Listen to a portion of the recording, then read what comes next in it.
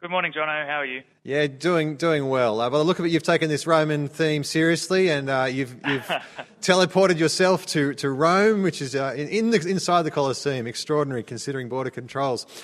Look, thank you for reading God's word to us. I'll hand over to you now to read for us from Romans chapter 1. Thanks. The reading today is Romans chapter 1, verses 1 through to 17 from the NIV.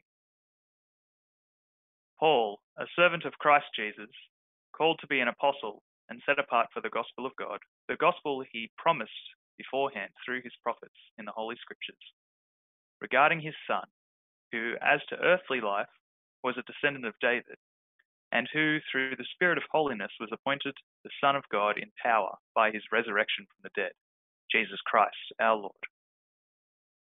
Through him we received grace and apostleship to call all the Gentiles to the obedience that comes from faith for his name's sake.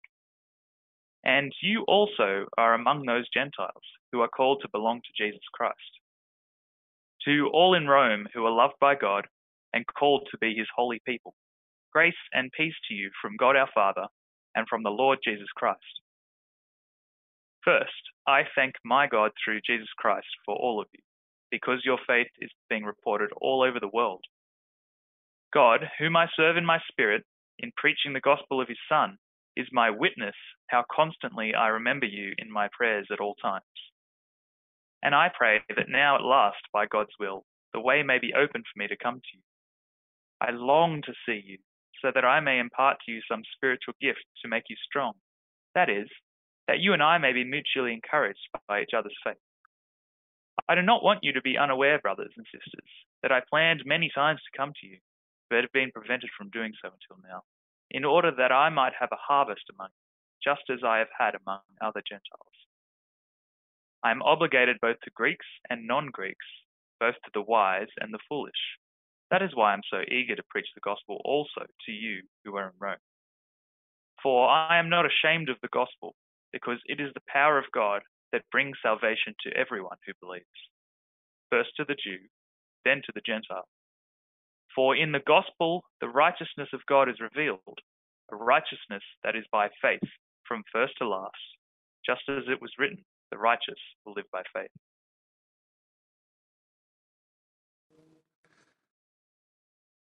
Good morning, everyone. In case we've not met, my name is Ben, and I have the joy and privilege of serving as one of the ministers at our Camden Valley Anglican churches. Ian, thank you, brother, for reading the Word of God to us, this very grand and majestic introduction to the book of Romans. I'm about to preach my sermon on that chapter, but just a couple of preliminaries. First of all, I want you to know I really appreciate, and we really appreciate you guys being patient with us as we had a lot of technological issues this morning. The second thing is that Jono, who was on beforehand, was absolutely right when he says he doesn't normally dress like that. His shirt is normally blue, but it was red this morning. Other than that, he's perfectly normal.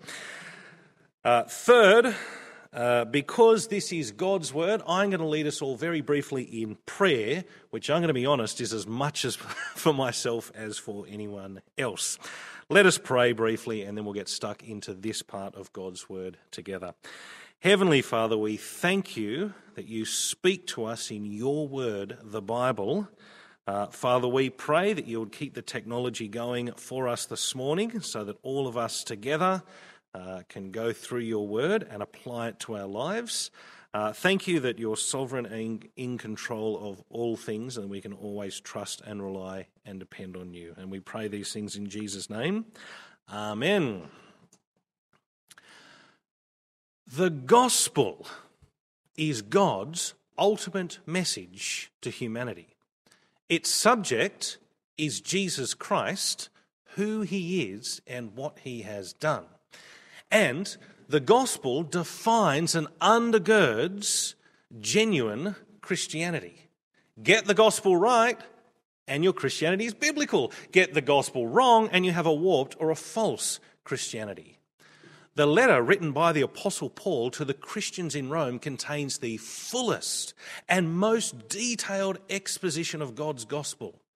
The early church recognised this, and indeed if you read it, it's really easy to recognise it yourself. And that's why Paul's letter to the Romans is the first letter included in the New Testament, even though chronologically there were other letters written before it. Paul's subject is the gospel. The word gospel occurs 6 times in the introduction, and it's the gospel that is given by God. It's God's gospel, God's message to humanity that Paul is writing about. Yet Paul will also refer to it as my gospel, because the gospel that came from God is the message that Paul has embraced and believes and proclaims. And whoever would read this letter, myself included, is implicitly invited to ask themselves the question, is this my gospel? Is the message I've believed and embraced the same message God has given? It's an important question for each of us to consider, because Paul's purpose in writing the letter to the Romans is to see Christians established. That is, to see Christians built up and strengthened in their faith. And the way Christians are established is by growing in their learning and application of God's gospel. Paul's closing statement, right at the very end of the letter, begins with, "Now to him who is able to establish you in accordance with my gospel, the message I proclaim about Jesus Christ, in keeping with the revelation. To the only wise God be glory forever through Jesus Christ. Amen." So this is where the letter's going. This is what Paul has in mind as he writes, to establish Christians in their faith through this very careful, very detailed, as you might say, very high definition explanation of the gospel. So if you want to grow and be established as a Christian, or even if you want to know what it truly is to be a Christian, I hope and pray that as we go through the book, and including now the introduction to this grand letter, we can all truly ask of ourselves, is this my gospel? Now the letter begins, as Ian read for us, with the words, "Paul, a servant of Christ Jesus, called to be an apostle and set apart for the gospel of God." Paul's introduction of himself here, with his name and his occupation, could easily be seen as embarrassingly laughable. The fact that Paul was born as a Roman citizen and grew up in the reputable city of Tarsus and trained under the great first century rabbi, the Rabbi Gamaliel, and was descended from the Hebrew tribe of Benjamin, a learned Pharisee and a religious leader, none of that gets mentioned. In terms of his education, Paul was easily the equivalent of a PhD graduate. Applying today's standards, he could have rightly introduced himself as something like the Reverend Dr. Paul of Tarsus, a descendant of Benjamin. And if he identified himself like that, everyone would know he is a very important man with great authority, and they would take his words very seriously. But what does Paul do? He introduces himself as a servant. And that's a nice way of saying slave. The words are identical in the original. The great first letter of the New Testament, expounding God's gospel in high definition, is written by a slave. But for those with eyes to see, that is a glorious title, and we'll soon find out why. As is the case for all genuine Christians, Paul is a slave of Christ Jesus. He is not in charge nor in control of his own life. He was purchased, as all Christians are, by God, and therefore is owned by Jesus Christ, by definition, therefore, a slave. And Paul's master gave him a special task. Jesus has, can you see, called him to be an apostle. The word apostle means literally a sent one. In Paul's day, you could be sent as a representative of a ruler to speak on his behalf and to accomplish whatever purpose he had in mind. Paul is set apart as an apostle, and the way he represents Jesus is by declaring the gospel of God. You may or may not know that the word gospel basically means good news, an important public announcement. There is an important public announcement that God himself has given to the world, which is why there's such a thing as the gospel of God and why Jesus set apart particular people to announce it in the first place. So then, what is the gospel of God that Paul has been sent to announce and to proclaim and to explain?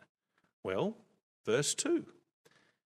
It is the gospel he promised beforehand through his prophets in the Holy Scriptures regarding his Son, who as to his earthly life was a descendant of David and who through the Spirit of holiness was appointed the Son of God in power by his resurrection from the dead, Jesus Christ our Lord.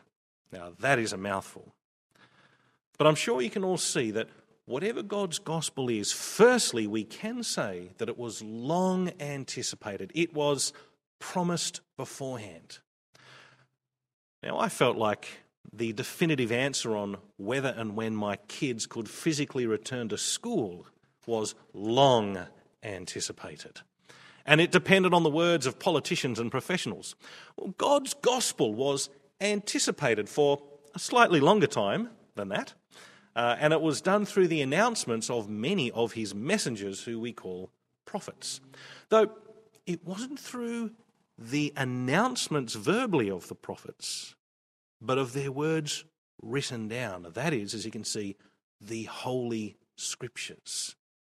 And thankfully we have those Holy Scriptures easily available to us. It's called the Old Testament.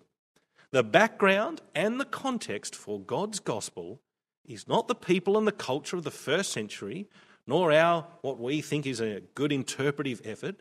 It is the writings of the Old Testament, the Holy Scriptures. Secondly, the subject of this gospel, as you can see clearly verse 3, is God's Son, capital S. Another way you might say that is God the Son. You see, we know from the New Testament, taken collectively, that God is a complex unity. He is the one God who yet exists as three persons, as God the Father, God the Son, and God the Holy Spirit. Jesus is that eternal God the Son. But here's a really confusing thing that Christians struggle to understand. The eternal God the Son, for a time, chose to have an earthly life. And that's how we know Paul is talking about the eternal Son and then something else. He chose to have an earthly life. And in that earthly life, he was appointed the Son of God. God the Son became the Son of God. They are two different things. And you can understand why Christians get confused about this. Jesus was always and is always God the Son, but he was not always the Son of God. So I'm going to explain this as best I can. Our world is full of kingdoms and empires and democracies, structures of human rule. But of course, all human rule is ultimately corrupted. That's why we have a democracy, because we know that all human rule is ultimately corrupted, so we balance out the power. And that's because every human heart is corrupted. We all have a deep-seated, hardwired condition called sin. And we're actually going to hear about this very clearly next week, and I look forward to next week's sermon. But our natural tendency, though we all underestimate it or deny it, is to be in total rebellion against God. On the individual scale, we see that all people have a tendency to live how they see fit. I'm the boss of my own life. I'm in charge of myself. And that, of course, is only ever in defiance of God's rule. God's just punishment is to limit our rebellion at least, and that's limited through death, which is why the human mortality rate, COVID or otherwise, still sits at 100%. Now, on the grand scale, we see that human kingdoms, structures of human rule and governance, operate in a collective defiance of God. Thus, they also are limited by death, especially the death of the ruler. But God himself promised to intervene in the pattern of this fallen world with its individual and its corporate sinfulness. God promised to establish his own kingdom. And unlike any earthly kingdom, his would be eternal.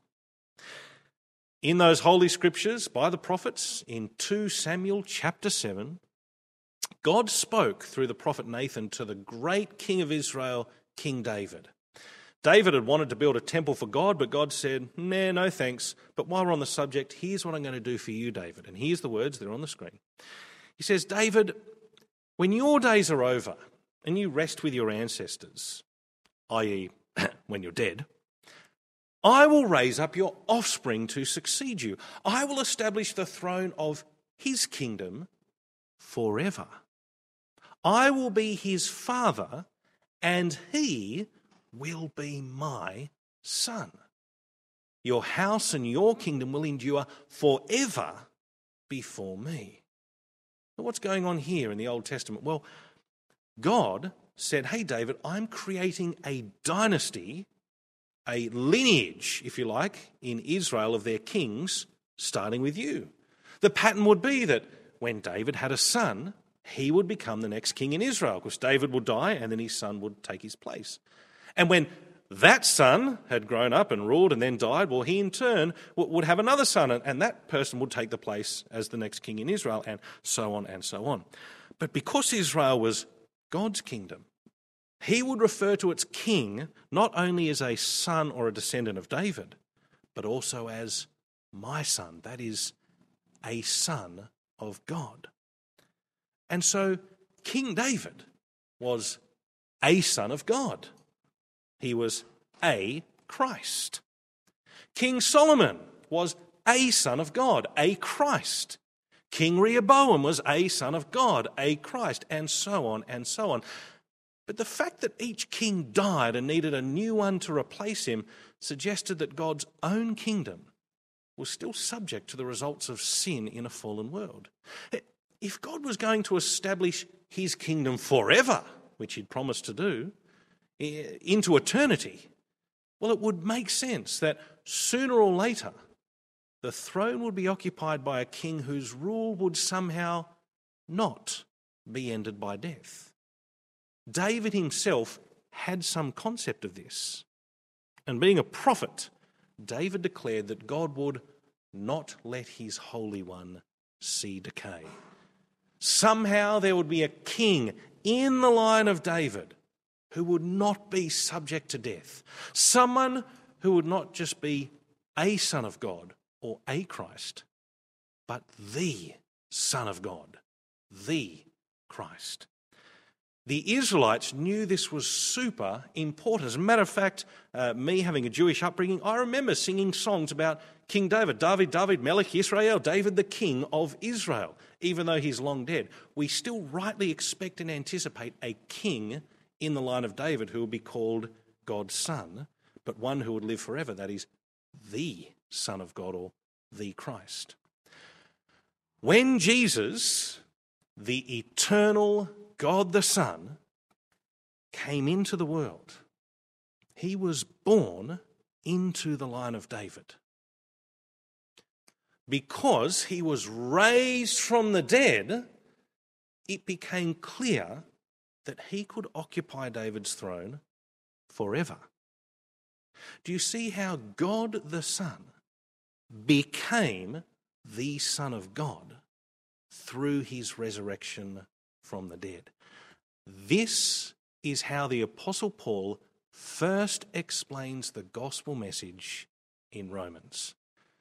That is a message regarding God's Son, who is eternal, who yet had an earthly life, and was resurrected so as to become the Son of God. And I've got to ask, I wonder if you and I would naturally first think of the gospel like this. Currently, in Australia, we've got a Prime Minister who will serve until his term or terms are over. We're also part of a constitutional monarchy whereby Queen Elizabeth is our monarch. Queen Elizabeth will die, and I'll be sad because I like the Queen, but she will die and her rule will be handed over to someone else, which apparently is a bit of a contentious issue. But there's another kingdom, another structure of rule that some of us, and I would hope and pray all of us, are a part of. It's a kingdom that God himself has established, and its ruler will never die. He was raised from death. He is currently on the throne right now, and he is in power right now. And those who join his kingdom are those who, just like him, will come to glory rather than shame on the other side of death. For the Apostle Paul, though he could easily identify as the great Reverend Dr. Paul of Tarsus of the tribe of Benjamin, it's infinitely greater and more significant for him to be a slave of the eternal Christ Jesus, as it is the case for any and every genuine Christian. And so I ask you, now that you've heard the announcement of the good news that God the Son has become the Son of God, the Christ, through his resurrection from the dead, have you joined his kingdom? Are you one of his slaves? Are you ruled over by Jesus? And do you see that as far more wonderful and significant than any other kind of significance this dying world might afford you? If you're not sure where you stand, the next section in Paul's letter will be very helpful. From verse 5, through him, that's through Jesus, says Paul, we receive grace and apostleship to call all the Gentiles to the obedience that comes from faith for his name's sake.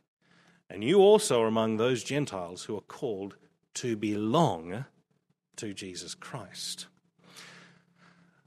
So look at the words. What we've received is grace, as you can see, because though we naturally live in defiant rebellion against God and therefore deserve to be shut out of his eternal kingdom, the Son of God gave his own life to bear the punishment for all our sin. He paid the price in full so that you and I might be fully forgiven. We're going to get to that most glorious truth in a couple of weeks' time. Instead of giving us what we deserve, he gives us the free gift of forgiveness. That's what grace means, a free and undeserved gift. And notice, we've also been given apostleship. We're not apostles, capital A apostles, in the sense that Paul and Peter and the 12 were apostles, but we are nonetheless sent into the world by Jesus to represent him by calling all the Gentiles, which is another way of saying all the nations, to join Jesus' kingdom. To put it in higher definition, we're to call them to the obedience that comes from faith for his name's sake. With this little expression here, hopefully in your Bible you'll have a footnote that says something like the obedience that is faith or something similar. Because you can't genuinely trust God, that is, you can't genuinely have faith in God and not obey him. And you can't genuinely obey God without trusting in him. Throughout Romans, Paul will speak of those who are obedient to the gospel, just as he'll speak of people who have faith in Jesus. To claim to have faith in Christ, yet to not live in obedience to him, is a self-deception. To claim to be obedient to God, but not actually have faith in Christ, not actually trust God, well, that's an impossibility. Now, it's true that you can say the gospel message as Jesus died to pay for your sin. That's a glorious truth, and we are going to get there in the third chapter. Paul will get there in the third chapter. But that's not where Paul starts. Paul starts with the eternal God the Son has been raised to become the permanent ruler of God's eternal kingdom. He has been appointed the Son of God. So being ruled over by King Jesus, that is, living in obedience to him and trusting him, is the obvious telltale sign of a Christian. And notice also here Paul speaks in terms of ownership. Verse 6, genuine Christians can identify as those who belong to Jesus Christ. So, hi everyone, my name's Ben, and I belong to Jesus Christ. I trust in him. Therefore, I seek to obey him. I am his slave, and as his slave, he would have me announce the gospel to see others come to obedience. Also, as his slave, and we find this out elsewhere in the New Testament, he would have me serve other people, especially the other people who belong to him. That's why if someone claims to trust in Jesus, yet they're not committed to regular church, that is regular gathering with other Christians, which is basically the best opportunity we have to serve other Christians, it's doubtful that they belong to Christ. If someone claims to trust in Jesus, yet their lives are not markedly different on account of their seeking to obey him, it's doubtful that they actually belong to Christ. This is one of the reasons why as Christians we mourn the fact that we can't be physically churching together at the moment.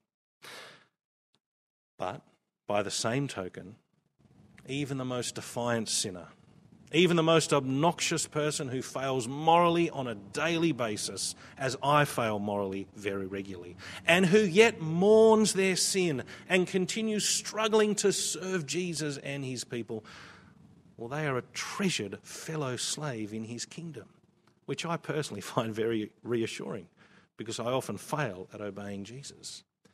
For this reason, Paul can identify his audience in Rome as holy people. Look at verse 7. To all in Rome who are loved by God and called to be his holy people, grace and peace to you from God our Father and the Lord Jesus Christ. Where do you stand in terms of your faith and obedience? Do you identify proudly as someone owned by Jesus, someone who longs to obey him and mourns when you fail to obey? That would be the sign that you have saving faith in Christ, that you too are one of his holy people. And by the way, the word translated holy people is exactly the same word for saint. As a matter of fact, in an older Bible translation, it'll say saint, saints. The idea that you've got to die and somehow perform a miracle to become a saint is all completely made up. It's nowhere in the Bible. In the Bible, all Christians are made holy by the blood of Jesus. All Christians are called saints. The thing that makes you a saint is your trust in Jesus, which can clearly be seen by your willingness to serve him in obedience. And that was certainly something that was true of the Christians in Rome. Paul continues in verse 8 by saying, "First, I thank my God through Jesus Christ for all of you, because your faith is being reported all over the world. God, whom I serve in my spirit in preaching the gospel of his Son, is my witness how constantly I remember you in my prayers at all times. And I pray now at last, by God's will, the way may be open for me to come to you."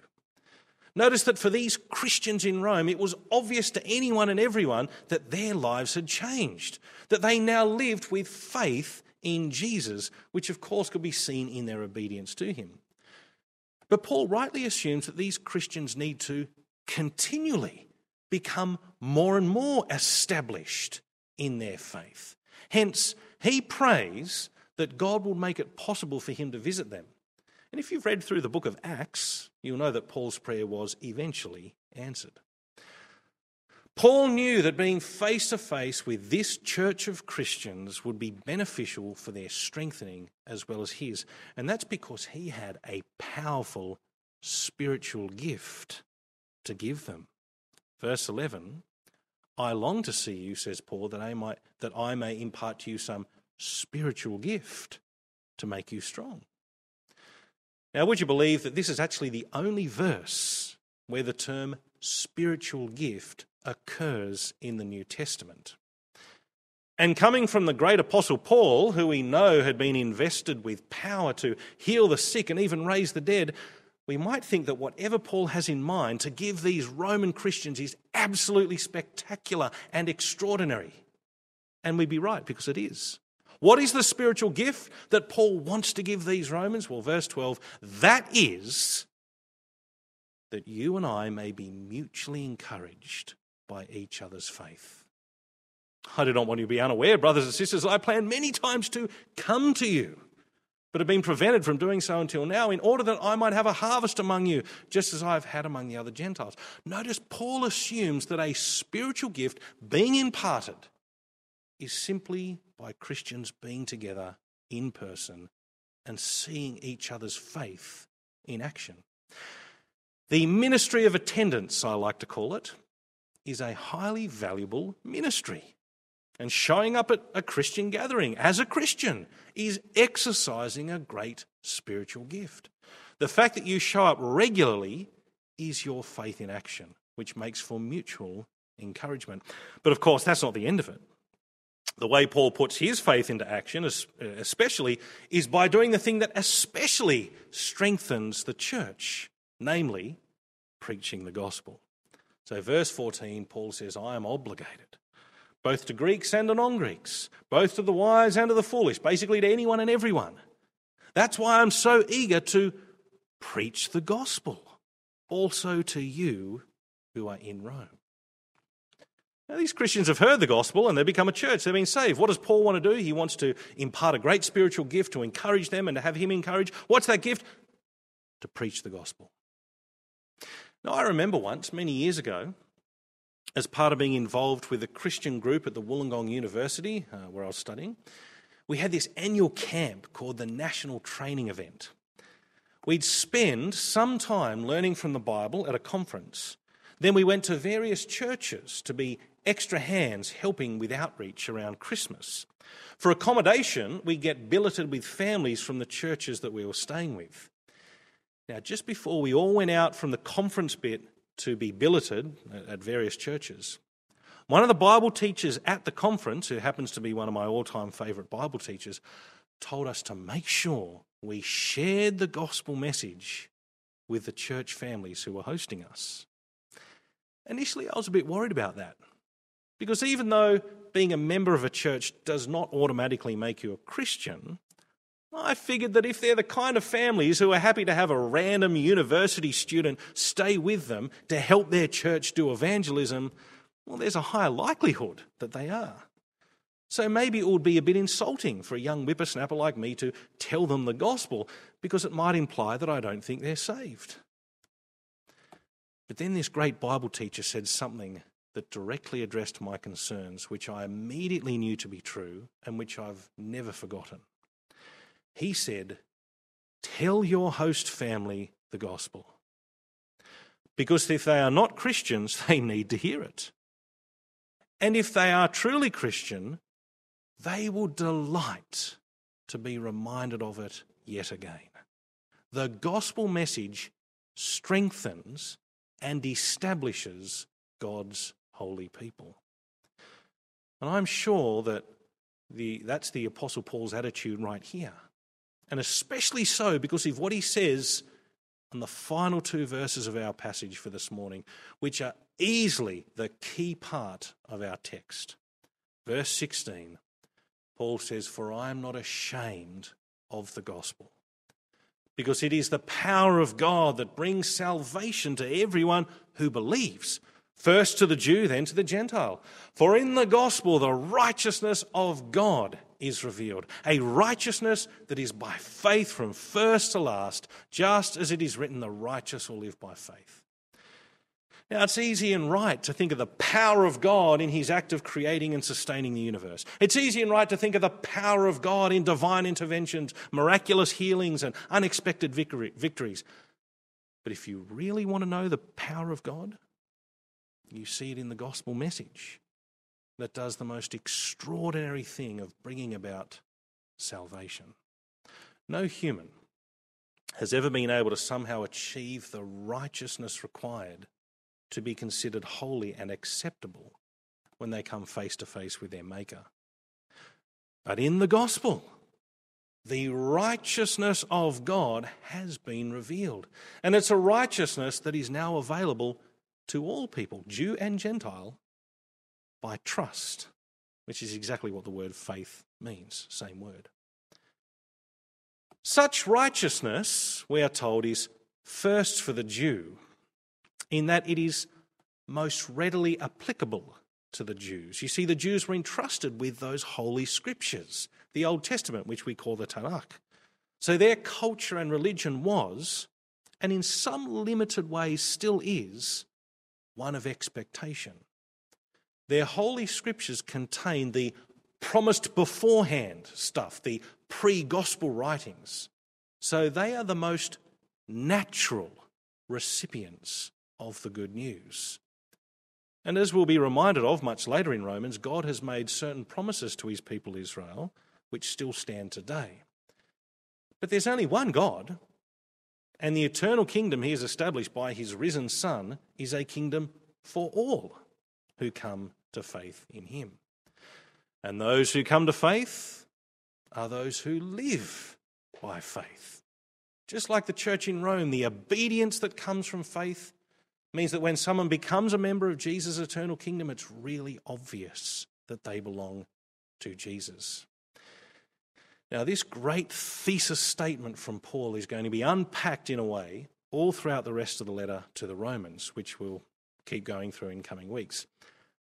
But for the time being, the obvious thing I'd like us all to ask ourselves is the same question I posed at the beginning.